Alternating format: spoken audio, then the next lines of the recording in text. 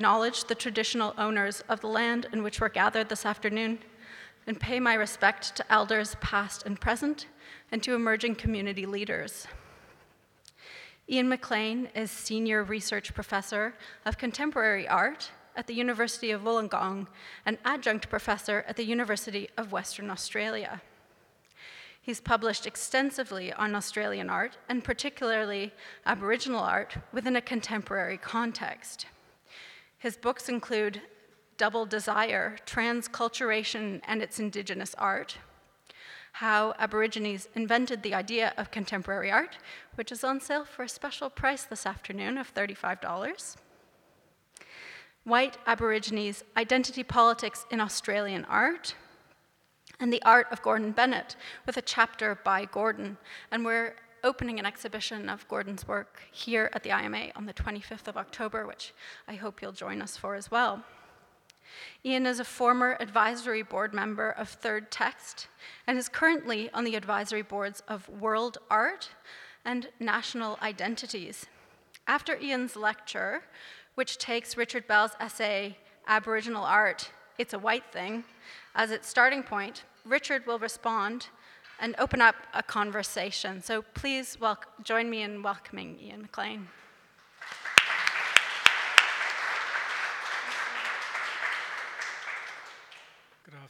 Good afternoon, everybody.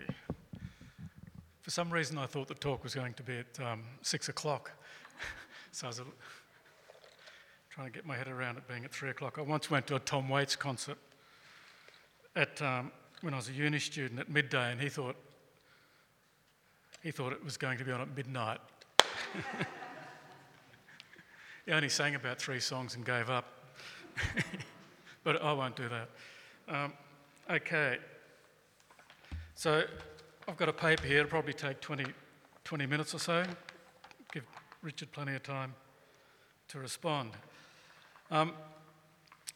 Like most animals, humans like to organise themselves. Ant nests, beehives, priestly keepers of sacred groves, councils of elders, artisan guilds, trade unions, churches, sports clubs, schools, marriage.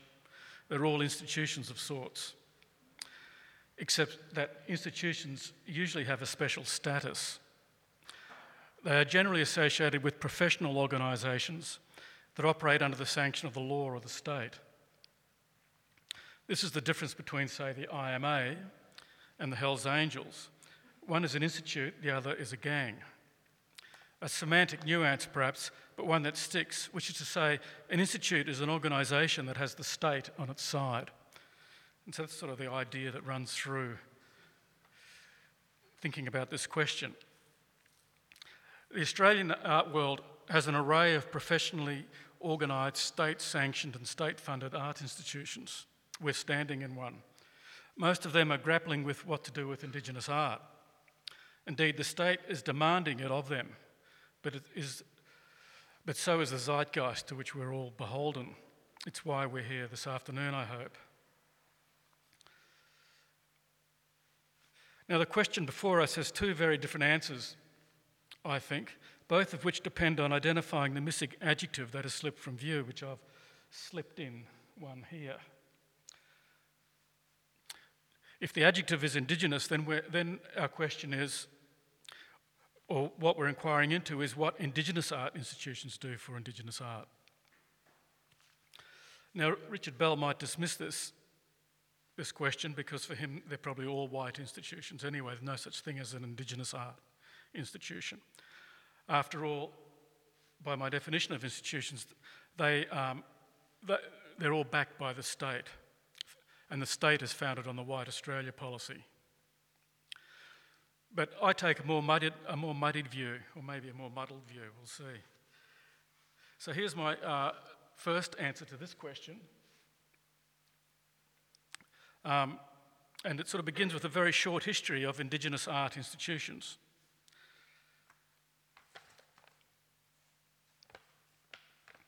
Various types of modern Indigenous organisations were quickly established on the colonial frontier to meet the demand of white traders.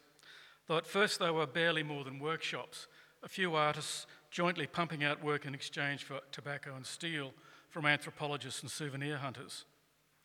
The most successful of these enterprises used white brokers. The most reliable and easily manipulated of these white brokers were missionaries. With access to the market and knowledge of how modernity worked, white brokers were the key to the establishment of the first quasi-Indigenous art institutions. For example, in the late 19th century, some Diri elders and Lutheran missionaries, pictured here down on the left, established an art museum, research centre and workshop at Kilapania, which is on Lake Eyre. 400 toas, there's a couple pictured here, which were a sort of new post-contact artefact invented on the mission, were manufactured there in 1904. Now, I don't know what the Diri artists received for making the toas or for designing and making them, but a few years later, Pastor Reuther sold them to the South Australian Museum for £400, which he pocketed. Compensation, I suppose, for his poor wages as a missionary. Now, despite incompetence, ruthlessness and outright fraud by some white brokers, this transcultural practice of cultivating white brokers remains the model of many, if not all, Indigenous art institutions in remote Australia.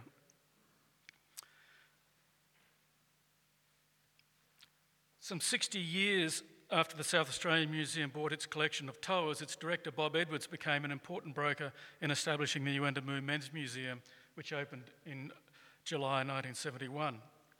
It was a hybrid institute, part religious sanctioned by the ceremonial men and part art museum modelled on Darby Ross, we see him pictured here, Darby Ross's experience in the South Australian Museum in the mid-60s, and sanctioned by the Australian nation state, which helped fund it and whose representatives were at the opening.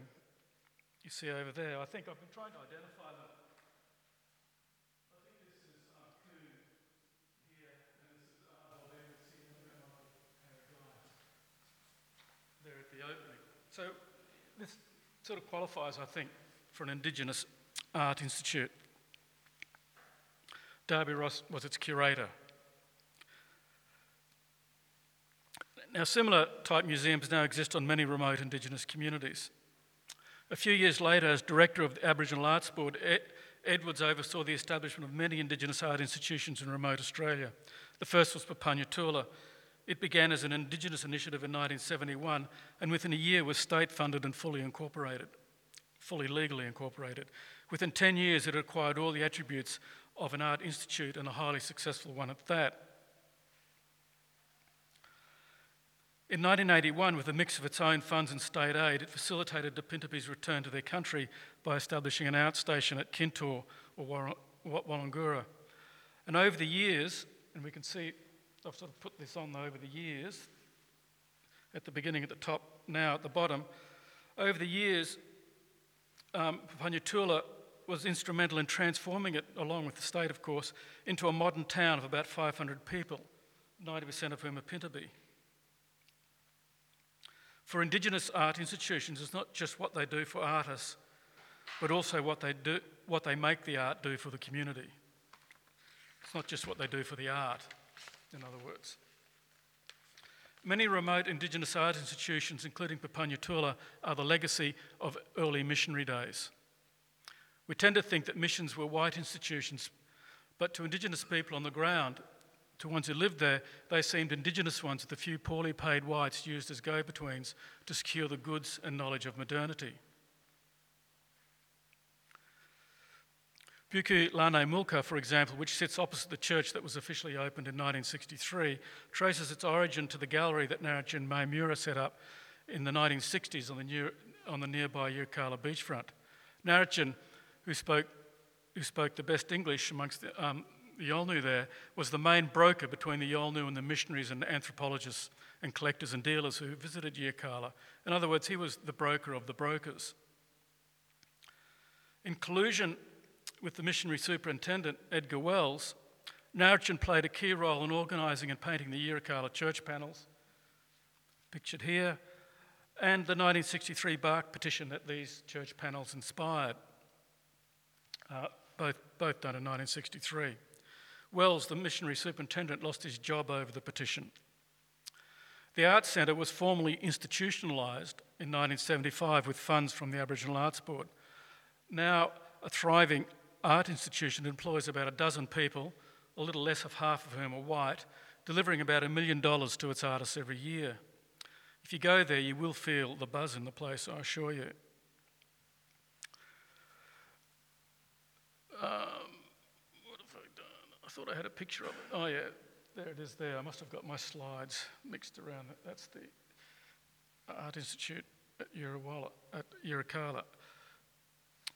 Now the buyers are nearly all white. Even Tony Abbott is a customer and has a painting by Djambawa Marawili hanging behind his new desk in his downside office. I saw a picture of it in the Australian today. But I'd love to see Richard tell Yinamala Gumana, the man pictured in the middle here, who's the current chairperson for Buku Lane Mulka, that he oversees a white thing. Yinamala might be a young fella, but he has a formidable mind and persona shaped by the Yolngu Finishing School for future leaders. Hearing him speak, you feel his chairmanship is just practice for much bigger things. Ishmael is another man who's gone through that. Ishmael, who's a filmmaker at the centre, is another man who's gone through that Yolngu Finishing School for future leaders. Sort of very young but very articulate and strong men. So what does Buku Lane Mulka do with Indigenous art? It makes it, it packages it, it ships it around the world, it develops projects for it, it inserts it in the contemporary art scene, it cultivates influential art world brokers the world over, it uses art as a political leverage in the community and the wider world, it nurtures a new generation of artists and leaders. It also archives and researches Yolngu culture and has a museum in which it narrates a history of modern Yolngu art. I've lost track. I thought I had another picture there, but I won't talk about it because it's not there. Interestingly, the central painting in the museum is the church panels. It's where, for the Yolngu modern art begins with those church panels. And I've got the church panels in a sort of little room that's like an altar room in the Catholic Church. And behind the wall in the church panels is the petition. That's the other great beginning. These two works, the great beginning of Yolngu modern art in the museum. So that's the first part of that question answered. The second part.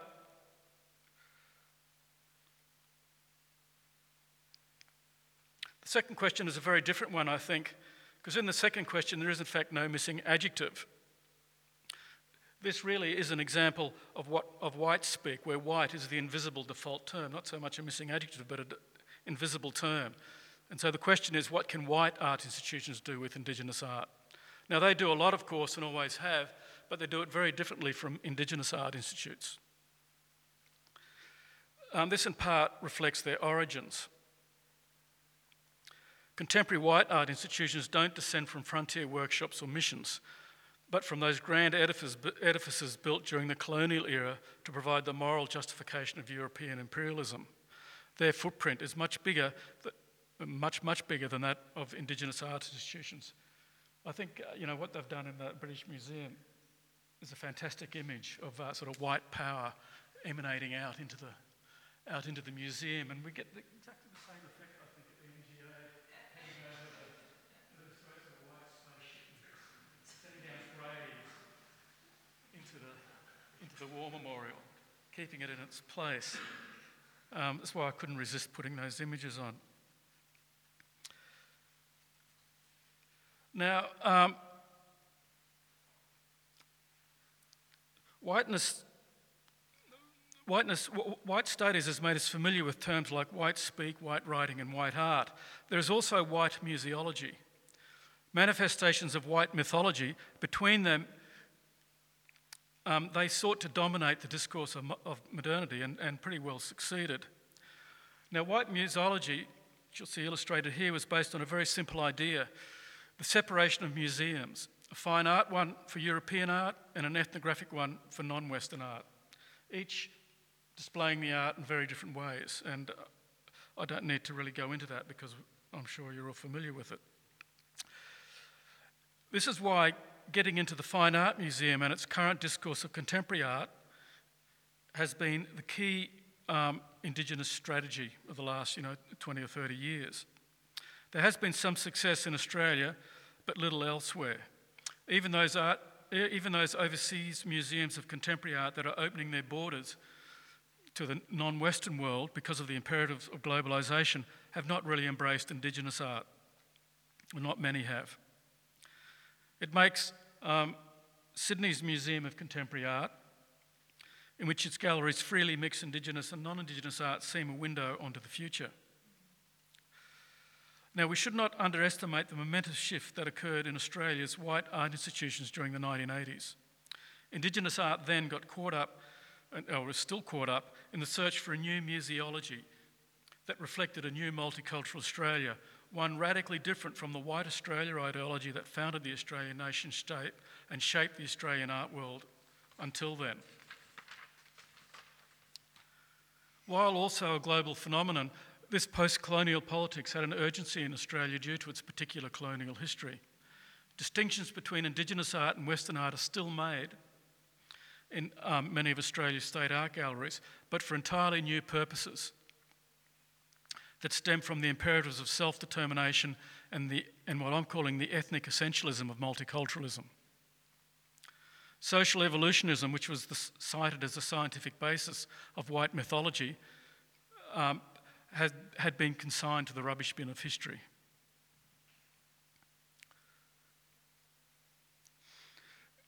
The writing was on the wall for white art institutions by the time Bumali was established in 1987. From this point, only Indigenous voices could speak about Indigenous art. This inaugurated a new separatist black museology that grounded professional authority in one's ethnicity and made museums, both fine art and ethnographic, potential sites of Indigenous power. Indigenous players were not slow to seize it. Ethnographic museums were no longer the morgues of dead cultures, but rich Indigenous-controlled archives from which Indigenous people, including Indigenous artists, could reclaim and refigure their heritage. Since the mid-1990s, Indigenous curators of Indigenous art became normative in Australian state art institutions. And this really was the key thing that white art institutes did for Indigenous art, because it changed everything.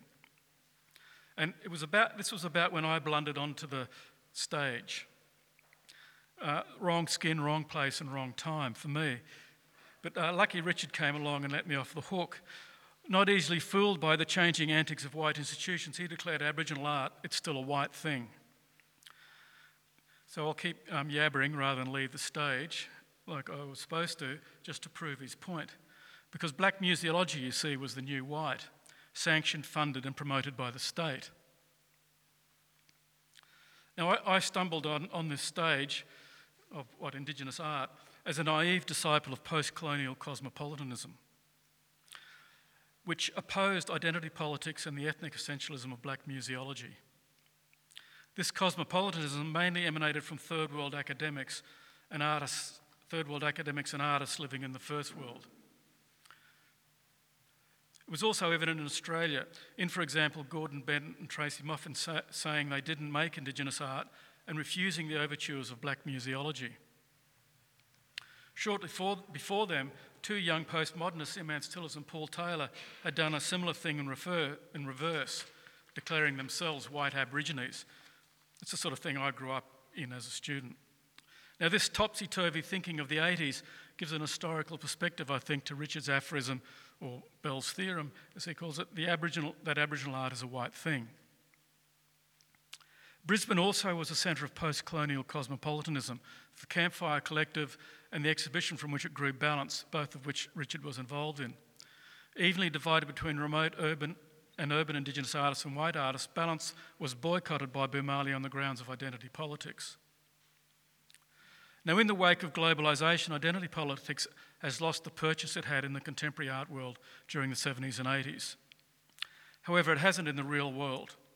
Identity politics, which operates according to the same paradigm as nationalism, is a product of black nationalism that took its cue, or I should say Indigenous identity politics, is a product of black nationalism that took its cue earlier in the 20th century from discourses of the nation state. It was a sort of answer to white nationalism. Now, nation states are here for the foreseeable future despite globalisation. Thus, identity politics remains well and truly alive in the nation states' art institutions, be it framed in terms of Australian or Indigenous identity. Further, the everyday politics of power remains framed in national terms, which in turn cultivates a counter-black nationalism. Now, while Yolngu art leaders in the Indigenous identity politics that plays out at the national level in Australia today, are leaders in this identity politics, you'll be hard-pressed to find any black nationalism at Buku Lane Mulka. Here, the art is about being Yolngu, not Aboriginal. Further, Buku Lane Mulka has positioned itself as a node in a global and not just national art world network, and facilitates transcultural engagements with non-Yolngu artists. I showed you an example earlier. By that I mean, there are quite a few non-Yolngu artists working up there as well in sort of collaborative works.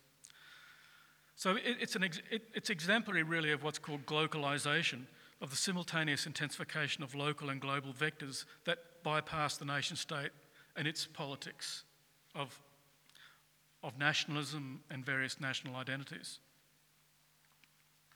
So where do white art institutions sit in this complex mash of globalisation and nation-state politics? Well, it depends on the institution. State art galleries, which are sort of the closest of all white art institutions to state power, are expected to represent the national culture and its post-1970s multicultural ethic, and so will naturally tend to fall in line with the separatism and ethnic essentialism of identity politics. Whereas contemporary art spaces and museums will more likely reflect the cosmopolitan paradigm, be more responsive to those currents. However, each has to deal with those sort of divergent currents.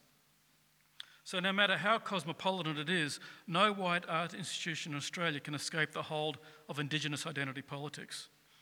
It is a necessary limit and, in a sense, burden of our place and time. It has a hegemonic hold on the ideology of Australian state institutions in a similar fashion. I think, maybe you might think I'm exaggerating here, but I couldn't resist the comparison. Same fashion that communist ideology did in Russia. Like the communist commissariats appointed to Soviet institutions, Indigenous advisory committees now vet everything to ensure it follows the party line. And all official events begin with the equivalent of singing the Communist Internationale and offering praise to the dear leader. In this case, a welcome to country and a bow to elders past and present. The only difference is that it is a purely symbolic facade in Australia. Unlike the Soviet Union, there's no political power behind this show. There's no central committee, secret police, gulags and re-education camps. However, symbols are powerful. They tend to work their way deep into the psyche, and I think the symbol is doing that in Australia, this symbolism. Thus, Australia's white art institutions, especially its more contemporary art institutions, are caught in, as I said, these currents of globalism, national state politics, and the inescapable legacy of settler colonialism, which now is, black nationalism, identity politics. As Australia's preeminent contemporary art museum, Sydney's MCA is caught in the most choppy of these cross-currents. And I want to just end on by looking at how they've steered their way through these cross-currents. What have they done? Firstly, it has an all-Indigenous advisory group, a commissariat, if you like, chaired by Hetty Perkins, who also sits on the museum's board, and it has what it calls a curator of Aboriginal and Torres Strait Islander programs. It's Keith Munro. However, he's not an art curator. He is in the education section, but acts in an advisory capacity on Indigenous matters to the museum. In other words, a commissar by another name, but one, however, who answers to the director and not a central Politburo.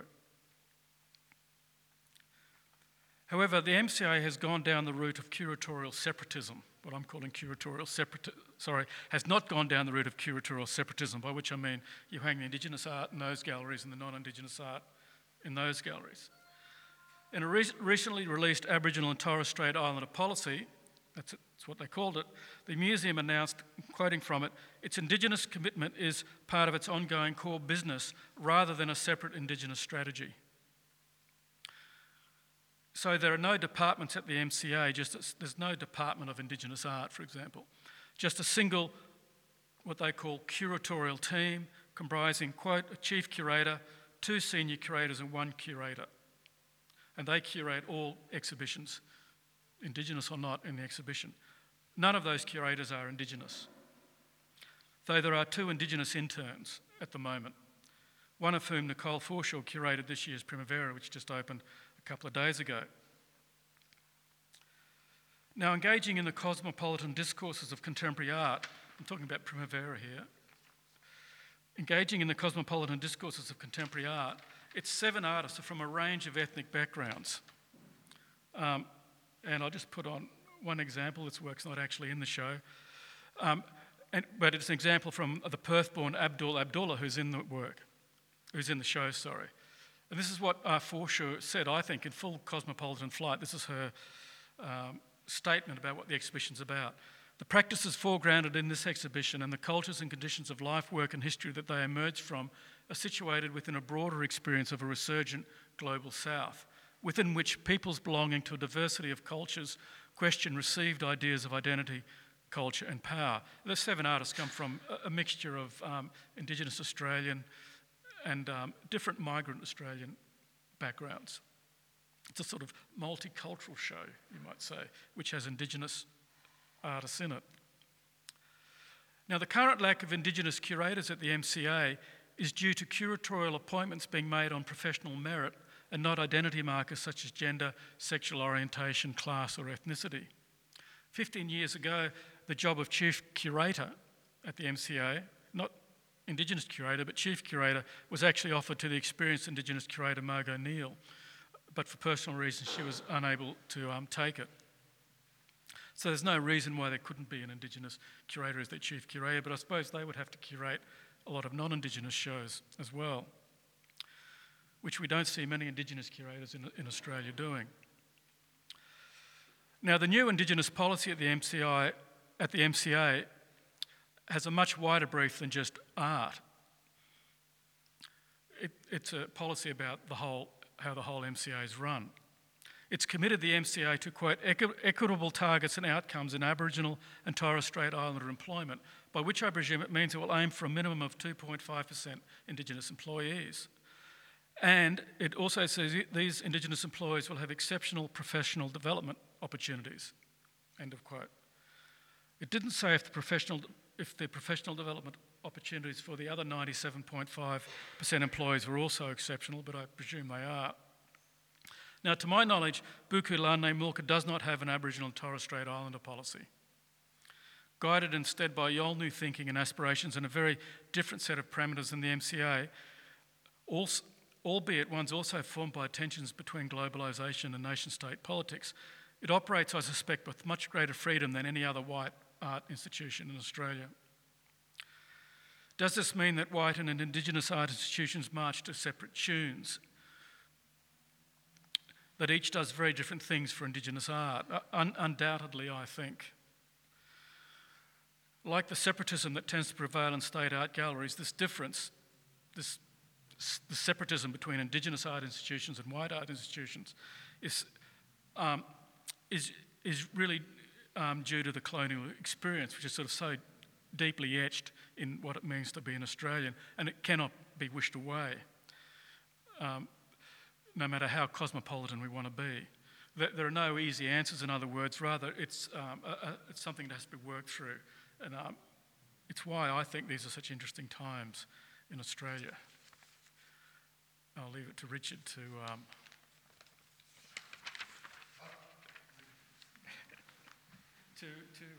have your say.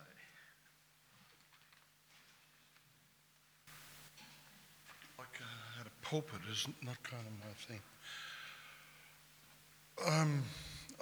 I'd much rather have a conversation about it. Pardon? Yeah, well, Okay, well, if it's a response to Bell's theorem, which looked at...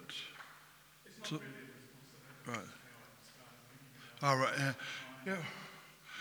Oh, well, you know, that the Yirrkala Museum, you know, like, that's a situation that's pretty unusual throughout Aboriginal Australia, where they have funding, you know, through the mine there, the bauxite mine. So they've been quite well funded, and that's why they've had this level of independence and are able to. But a lot of the other art centres around the country, a lot of them, if it wasn't for the white staff, would collapse and fail, which to me, you know, would suggest that the people aren't that interested in having an arts centre. So this, with the art institution, you know, from what the Black Art Institution can do, I think they could do a lot more, but not necessarily within the institution. You know, like I think one of the things that they could do is try to reconnect the young people to the culture, because a lot of them are looking outside. You know, the outside influences. You know, like for instance, you know, gang culture. You know, like in the United States, that's, you know, on evidence in, you know, DVDs and that sort of thing that are around all the communities and that sort of thing. And I don't know if you've been to what's the one at Port Keats, the really big one, big reserve there, Ware. There's more than 3,000 people live there. You know, there's young gangs getting around there. You know, like people, the youngsters are, particularly young men, are, you know, like rejecting, you know, Aboriginal culture, you know, because well, they don't have girlfriends, you know, because the old men, you know, like they're promised to these old men. So there's this problem, you know, with meeting with, you know, this clash of cultures, you know, where the new culture arrives on the door, you know, like, and some of these other things, like the issue with multiple wives, actually inhibits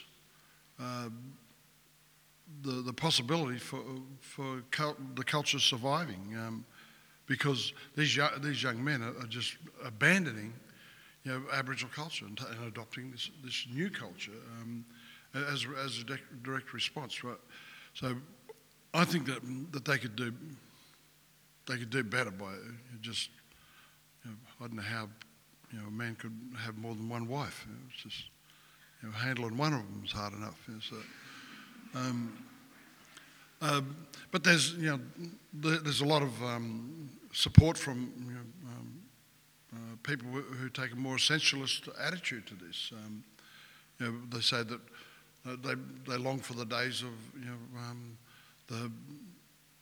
know, the laws that don't change. You know, well, to me that sounds a lot like the fucking Taliban and that, you know, Al Qaeda to me. So I'm not that keen on heading down that path. So in those sort of circumstances, I think that, you know, we have to have a discussion in among Aboriginal communities, you know, about some of these things, about moving into, you know, this modern world. You know, like we have to adapt and adopt like every other culture throughout history. You know, we, you know, have adapted and adopted. You know, we've taken things from other cultures. You know, like the laws and that weren't that steadfast actually. You know, like you know, and change has been incorporated into cultures all over the world. And one of the things that we'll have to come to terms with, I think, is this thing of multiple wives. That's one of the issues that needs to be discussed. In doing that, that then allows the younger people to engage with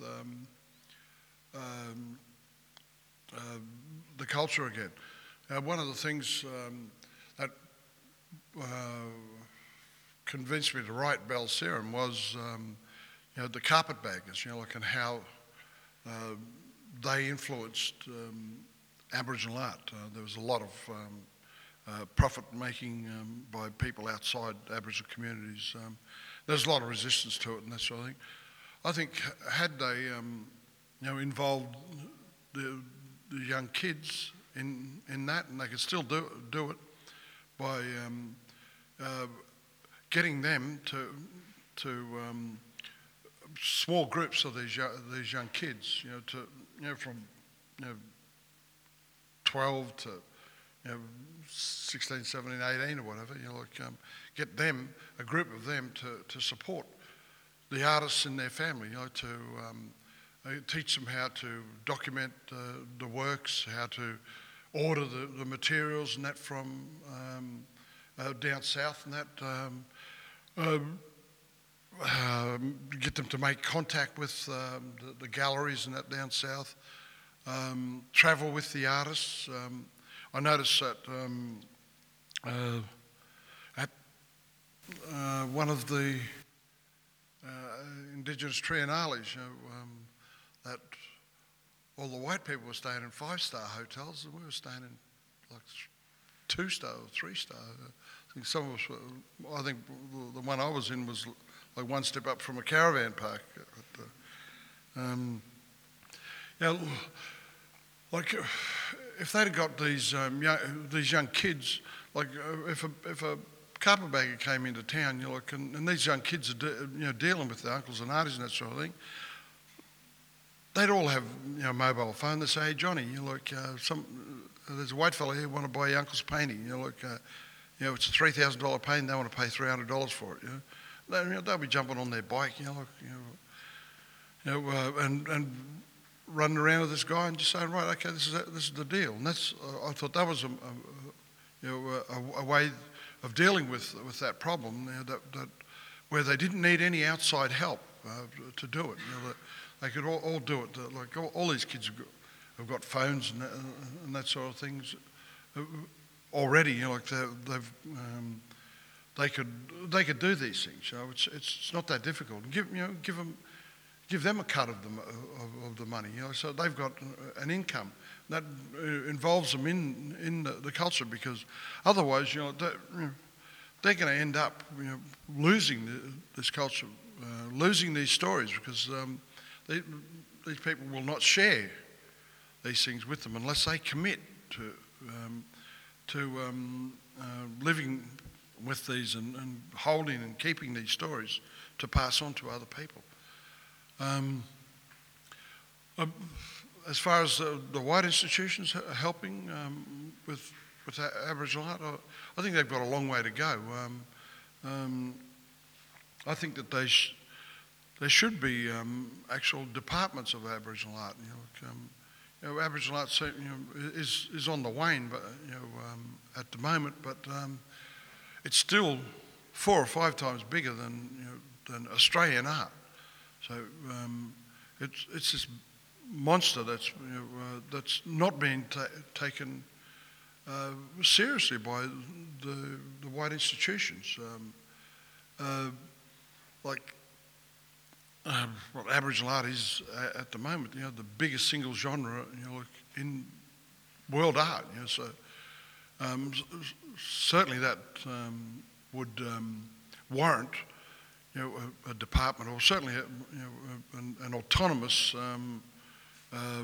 section in each of the galleries, and they should have their own section, and it should be autonomous, so they don't have to rely on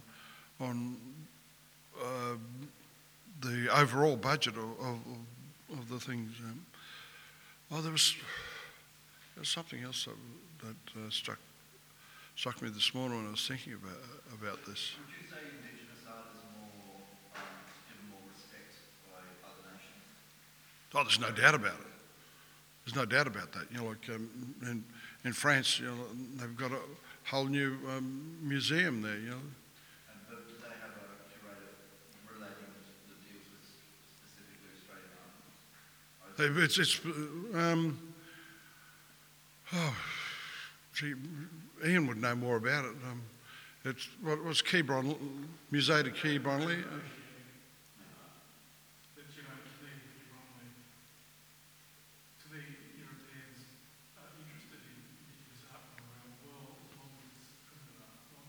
Yeah, yeah,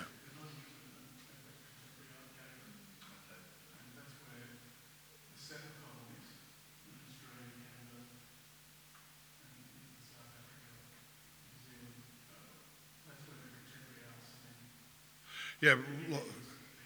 Yeah, well, it's an anthropological museum. I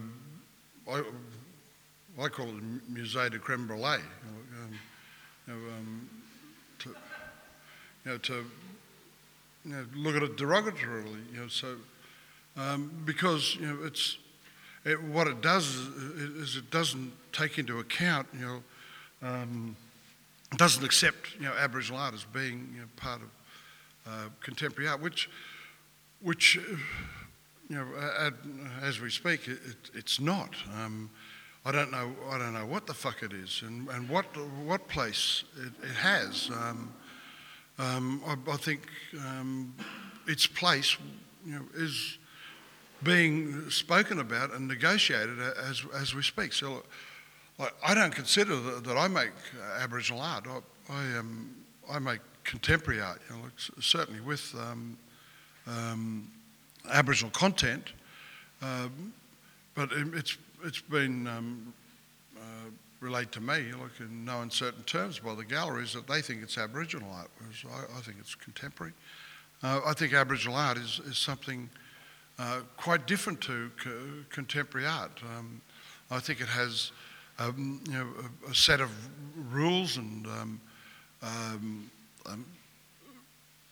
requirements, cultural requirements that haven't quite been taken into consideration, and how that fits into contemporary art. And when you look at contemporary art, and you look,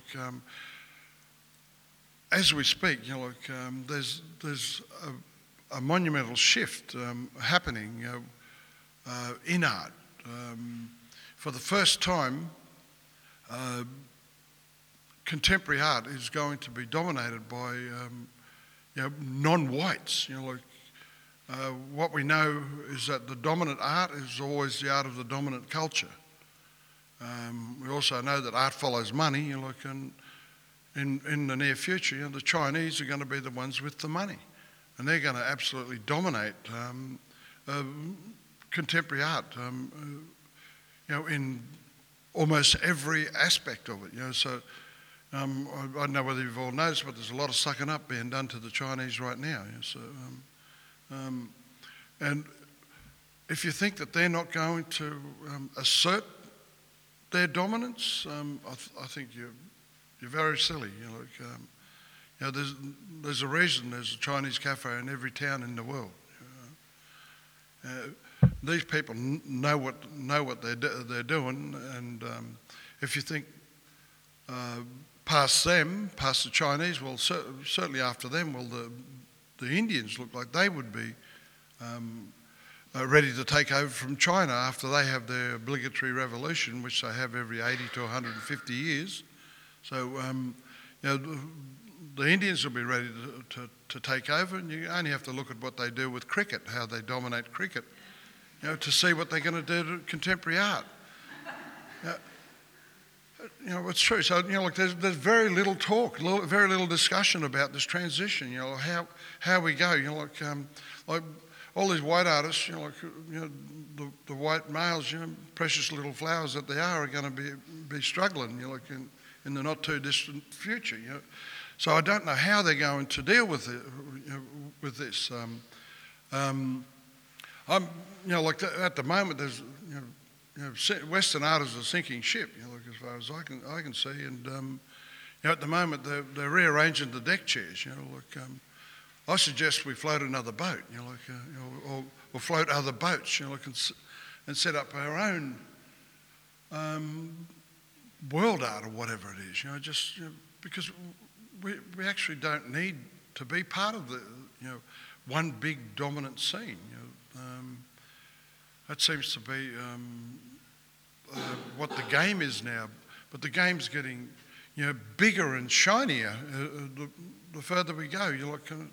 And it costs so much, goddamn much money to make art these days. Because everybody wants something bigger and shinier than what the last artist did. I think, when we're looking back, from, into the distant future, I think, Australian art will barely make more than a couple of entries. I think Aboriginal art will remain, much bigger and probably much more lasting. And it's interesting that Carolyn Christoph Barkachev, in her research, has discovered that the first activist art came out of Yirrkala. A lot of those drawings were on display at the recent Istanbul Biennale. So the first activist art actually came out of Aboriginal art, the bark petitions and some of these other drawings and that sort of thing. So. What we think of contemporary art space does, and I imagine different contemporary art spaces in Australia do it differently depending on whether it happens to be in charge or whether the constituents are. In the, If you were also going to be talking about the policy of the nation kind of trickling down, being executed through state governments. I just think you see that much more in the state art galleries than in the contemporary art spaces. I think state art gallery, you're much more constrained by the politics of the nation state. Not in a sort of strong art way, but in a, or maybe it is something like that, I don't know. But the state art gallery has to think in terms of what I call identity politics, whether it's national identity politics. They'll automatically take it over to Indigenous art as to the Indigenous identity politics. It's categorise things that way. And if you walk through a lot of the great big museums like the Louvre or the Met, the art's categorised by nation state, by nationalities. That doesn't happen in contemporary art spaces. That doesn't happen in biennales. Art's put together in totally different ways. I guess the fact that it's starting to happen in biennales overseas and yet doesn't happen very much at all in contemporary art spaces in Australia, I always find quite alarming. That what doesn't happen is because That you're talking about the fact that, the bark petition is now being seen in Istanbul, and yet there's been so little of those dialogues or conversations within thematic shows within contemporary art spaces in Australia. yeah, I don't know if that's really true. I think contemporary art spaces have led on for contemporary art spaces, university art galleries, sort of smaller spaces in contemporary art are much more agile than the state, a big state art museum. I think they have led a lot of discussion around these issues for everything. So I wouldn't want to nag too much. Name one. Well, there was that. That did that. I was just thinking when I was saying it that I think it was at the Flinders Art Gallery in South Australia that did from appropriation to appreciation. Yeah, I think Which is a university really- art galleries seem to be Which was- slightly different and do have much more than Yeah. the contemporary art spaces, I would argue. Well, I made the original show once we done that. Original I'll let you know the original artist. That was, I'm an Aboriginal artist, I just don't make Aboriginal. But, I showed you one example actually on the slide here, which is in the contemporary art space. I'm not saying that it doesn't happen, but that it's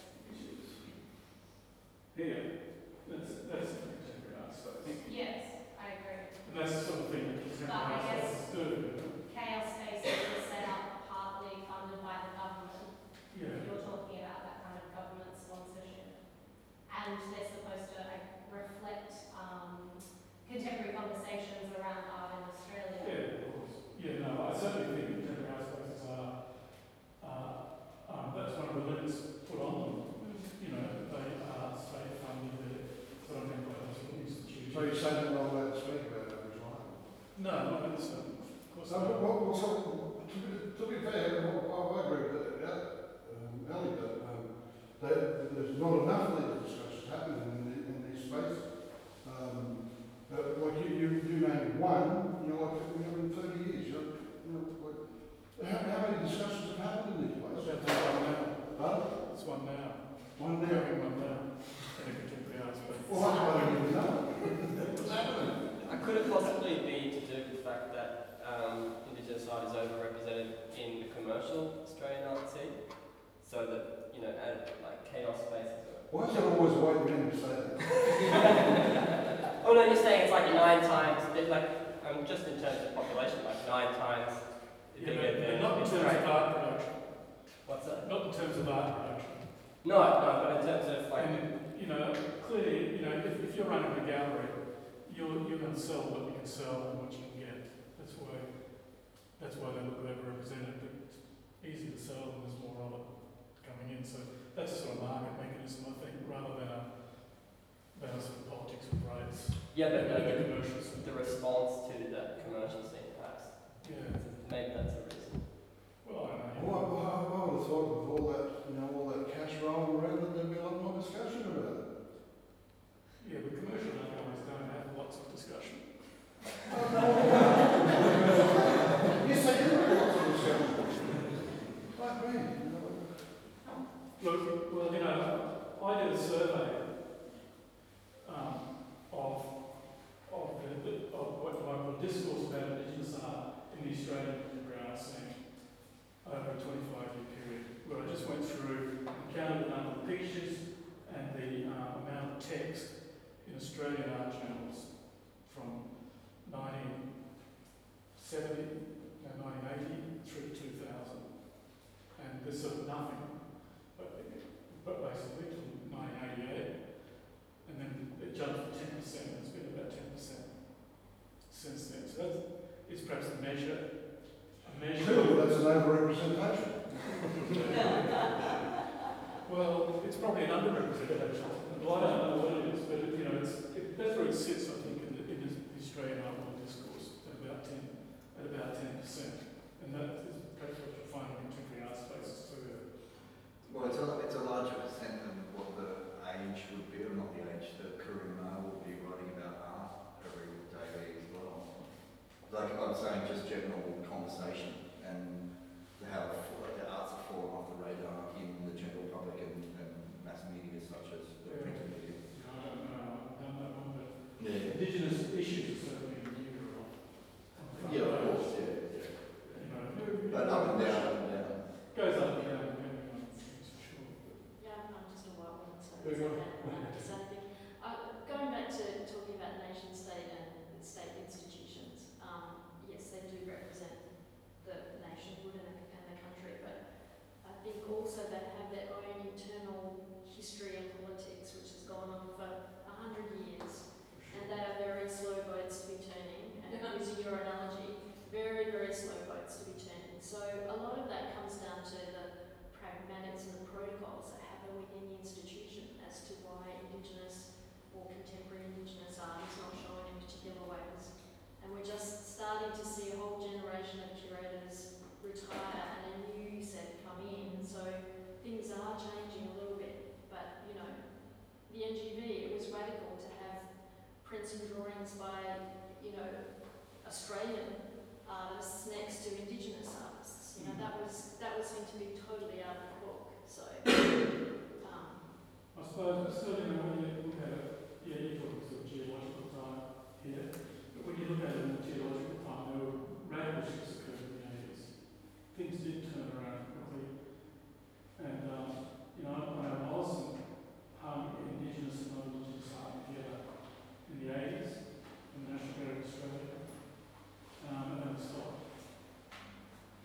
yeah. And, but it still hung a little bit together. But once you build a wing there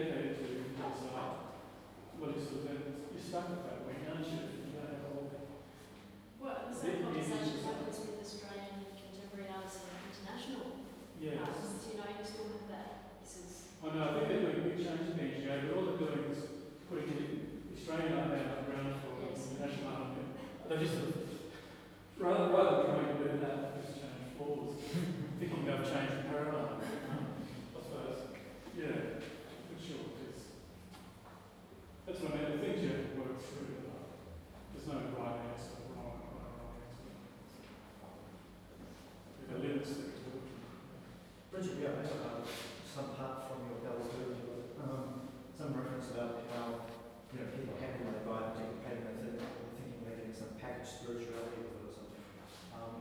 But what about actually taking it and reinvigorating it? And is there potential, do you think, that people can, through the art, educate our society more about connections to country, dreaming stories, all this kind of thing, so we can really appreciate where we are in our connection to the ecology, environment.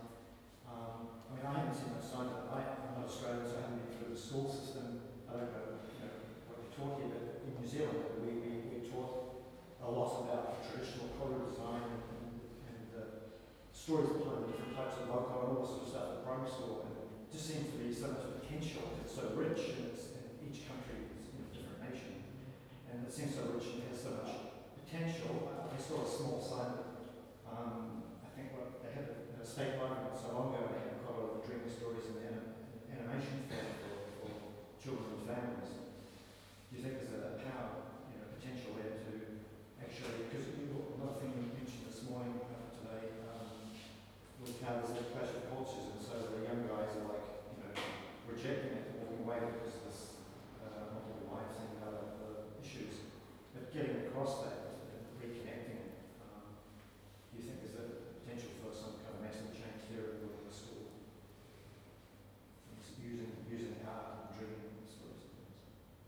I think there should be a lot more Aboriginal content. That's what there was that was added to it has been taken out by Christopher Pyne and the other government. It's not going to happen anytime soon. What you're talking about. Yeah, because I did read something to that effect. That, it was quite chilling what I saw. I don't think that's going to happen. You've got to remember that Australia was built on the White Australia policy. And that deliberately left Aboriginal people out. The literature at the time said Australia for the white man. Because I'm just curious about back from New Zealand, but one of the things that's in my mind was a traditional story, just an example. How before they cut a tree down to make a little canoe, they must pray to the forest gods and so forth to get permission and show respect. All that kind of stuff, and you learn the art, you learn the carvings, and it's being built into the curriculum. Well, that's not going to happen here, because what that does is that humanises us. Yes. And in developing the nation state, as Australia, the mythology requires a mythology that dehumanises Aboriginal people. Because it's written like this shirt I'm wearing. So that would actually humanise, that would go against that. So. Yeah. But that's what I find frustrating here. I'm quite shocked at how different, New Zealand and Australia are. Like this shirt I'm wearing, for example, is designed by my wife's brother, who's actually from Taiwan, but he grew up in New Zealand. He sort of likes marrying imagery and stuff, and he's kind of like just morphed and had a sort of cute version. But it's just, it's normal because, it's into marriage and everything. And so, it's quite different.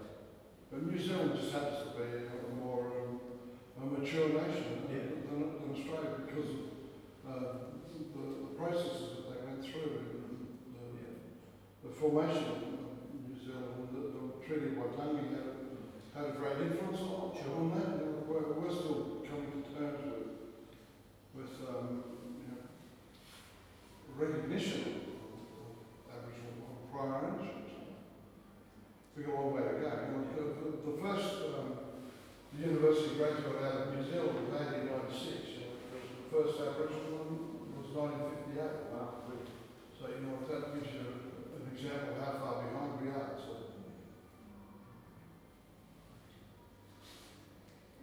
There's one sort of paradox I wonder is it a problem or not, and how there's certain restrictions in terms of men's business, this kind of thing. Does that act as an obstacle in some way sometimes in terms of the transmission and sharing of Always just got to look at white society.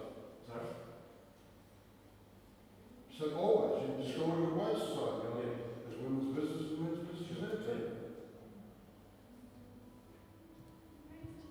Are there any last questions? I've got one actually. I was interested in your idea of moving forward, thinking that there's going to be a strong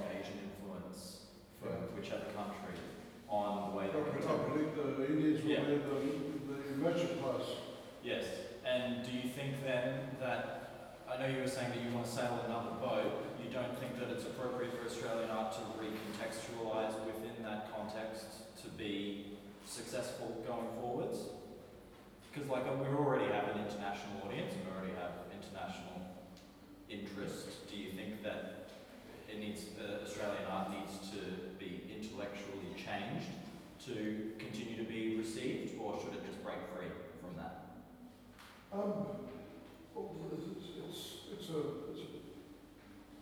Well, it's quite a large and unwieldy figure that entity. Australian, talking about Australian art. I'm looking at where I would position myself. Like I'm not that interested in the art fair type thing. I'm more interested in engaging in art and institutions like this. In this matter, just on something that's based solely on commerce. And one of the problems with the art model,